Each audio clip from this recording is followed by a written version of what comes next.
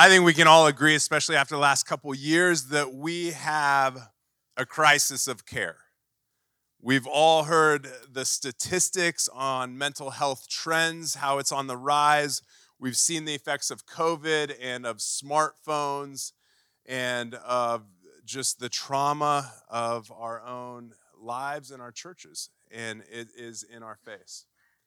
My fear is that we are outsourcing our care and our counsel to people who have a skill set but no knowledge of the great physician who heals and the wonderful counselor who restores. We need to increase our ability to care. We need to increase our ability to care, and the first place that starts is with us continuing to play the role of pastoral counselor. And so I'm going to give just a simple definition of what I think a pastoral counselor is. I'm going to give us a couple models that I'll breeze through, maybe some things that you have seen before, but then I want to land with some current learnings that I think hopefully will encourage us forward. So pastoral counseling is the giving of care and wisdom from a biblical worldview, and the first place that starts is with the individual, the couple, or the family system, and it's for the good of life. We do this by bringing God's word to bear on people's hearts, their situations, their life, in order to produce in them Christ. 2 Timothy 3:16 says, all scripture is breathed out by God and profitable for teaching, for reproof, for correction, and for training in righteousness, that the man of God may be complete, equipped for every good work. And Ephesians 4 gives us a vision that our role is to equip the saints for the work of ministry, for the building up of the body, so that we can attain unity, so that we can attain mature manhood, stature, and the fullness of Christ. And it warns us that if we don't give ourselves to this work, that people will be tossed to and fro. The chaos of the world will overwhelm them. It's crafty, it's deceitful in its schemes, and it will cause great harm. And so I'm going to give us two models that have served me well over the years as just kind of a construct for thinking through pastoral counseling. And so we'll put some images up on the screen, and you can't see the words, but you can see the image, and I'll kind of talk us through.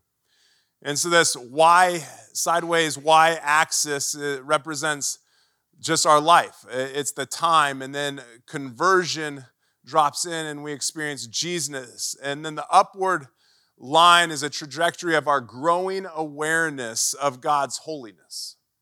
And the bottom line represents our growing awareness of our sinfulness.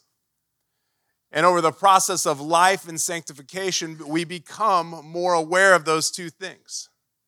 How many of you, I know for me, I think I met God as sovereign and as Lord, but I've come to know him as Father. It's so sweet that as I look back over my Christian life, I can see how God has become so increasingly special and meaningful and powerful in my life. At the same time, in the words of Tombstone's Doc Holliday, why, Wyatt, my hypocrisy knows no bounds. And I've become increasingly aware of the depths of sin in my heart. Thank God I haven't become more sinful. I've actually been transforming into the image of Jesus, but I have become more aware that sin went far deeper than I first realized. But as this has happened, my understanding of Jesus and his work on the cross has become larger and larger, and that's what's represented by the growing cross. I thought grace was special when I was 5 growing up in my Christian home, but now at 42, grace is amazing. And I look forward to seeing how it will only grow in my mind's eye over the next 20 and 30 years, Lord willing. My hope is built on nothing less than Jesus' blood and righteousness. I dare not trust the sweetest frame, but wholly lean on Jesus' name. And of course, what I'm saying isn't unique or siloed to pastoral counseling. This is gospel-centered ministry, gospel-centered preaching and discipleship. But if we stay on the platform and don't get down into the mess with the sheep, people will fall into performance and pretense. And so put up that next slide. See, when we perform and we pretend, we will minimize grace. We will minimize the understanding of Jesus' work on the cross for us. We need to increase our care by helping people to understand how they are minimizing grace in their lives through thinking that they can attain God's holiness. They can't. Performance-based life will only lead to moralism and self-righteousness. It won't lead to them actually experiencing the fullness of what God says. As Keller says, we need to teach people not just to repent for the wrong things they do, but all the good things they do with twisted motives. And aren't we the leaders in that?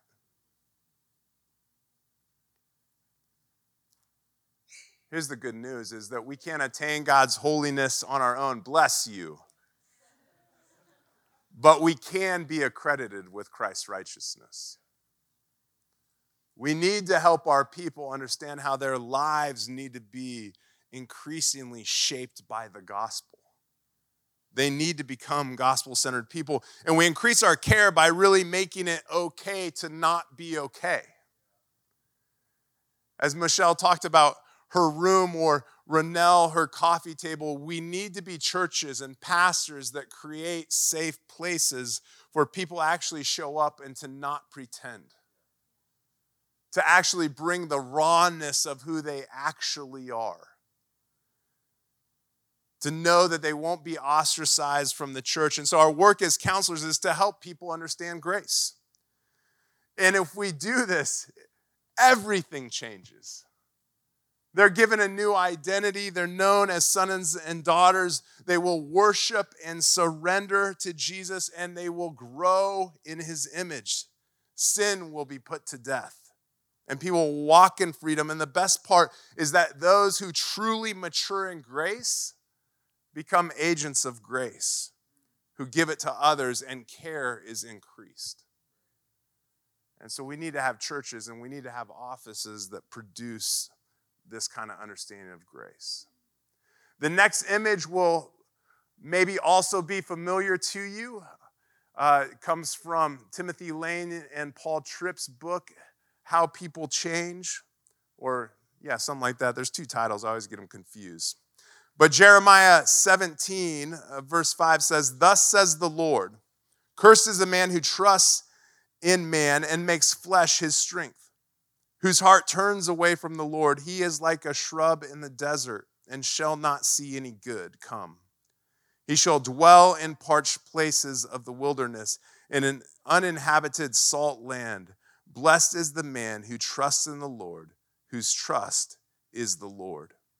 He is like a tree planted by water that sends out its roots by the stream and does not fear when heat comes, for its leaves remain green, and is not anxious in the year of drought, for it does not cease to bear fruit."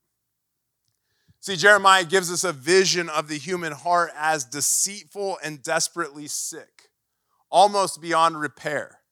But God searches the heart and brings healing. And to give good pastoral counseling and to increase care, we need to understand the biblical elements of renewal and the process of renewal, imaged here for us. And so the elements of renewal are heat, thorns, cross, and the healthy tree or fruit. Heat is the stuff of life. It's the gut punch. It's the stuff that we all deal with, even as I chatted with many of you yesterday just in prayer or around pizza and a beer, and just heard about how life is hard and difficult. And what happens is the thorns are our negative response to that heat. It's our heart in its natural state, our human depravity. But the gospel comes and it gives us a new heart. As we receive grace and we receive the truth of the gospel, and that gives us a way forward into fruit, real change, tangible, behavioral, and emotional fruit. And so the process of renewal, I don't know if you can quite see the blue words below, is to know, is to actually enter in and to understand someone's story, to know how heat is coming to bear on their lives. And then to understand the ways in which their brokenness, their natural bent, their heart and how it is twisted will naturally respond to that heat. But instead of giving themselves over to that, we actually speak out the truth of the gospel. We speak out the truth of God's word. And we subvert what thorns and sin will do in their life, and we actually help them apply God's word in the hope of the grace to actually now produce fruit. So those are two models. I'd be happy to talk with you more or to refer you to resources there, but I want to land just with some learnings and growth in this season. As Al said, I'm certified as a spiritual director. I've also been recently certified as a gospel life coach, a Christian life coach. And I've spent the last 6 months apprenticing under a lady whose vocational work is healing prayer. And so I've just had a great privilege in the last few years of really trying to skill up and grow in some ways. On top of all that, I spent a little over the last year in weekly or bi-weekly therapy. And it has just been an incredible season for me of learning and growing. And so I just want to end by giving you 5 ways in which this is shaping and changing and increasing my pastoral care. The first one is we increase care when we allow Jesus to be the lead counselor. Jesus has the answers. Just incredible words that I'm learning to say more and more all the time because of my mentor in healing prayer is, let's ask Jesus about that. I'm learning how important it is for me. See, I'm a pastor, I love to have the answers. I love to help people. It's not all bad. I'm not just prideful and selfish. I really love to care for people.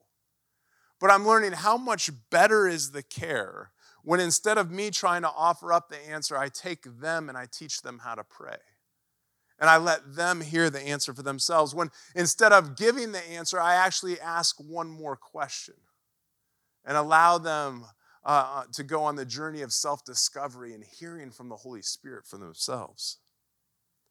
As Michelle said, we need to help people to be curious about themselves and to become curious about what Jesus wants to say to them. It's so much more powerful for them to have that spirit-driven insight. The second thing I've been learning is that we increase our care by increasing our skill. I've been doing pastoral counseling in one form or another, honestly, for as long as I can remember. It started when I was a youth, and I just would have friends process their lives with me, and I would try to speak the gospel to them. And yet, in these last couple years, I'm learning just more skills. I'm learning more tools in the toolbox. I'm learning how to ask better questions. I'm learning how to give empathy. And so I just want to say, would we be humble enough to skill up? Would we be humble enough to learn from these different modalities? And would we also be humble enough, a way that we can increase our skill is to refer out? Can we recognize the limits of our scope and the limits of where we're at and know when we actually need to get help? I do not have all the tools that my wife has.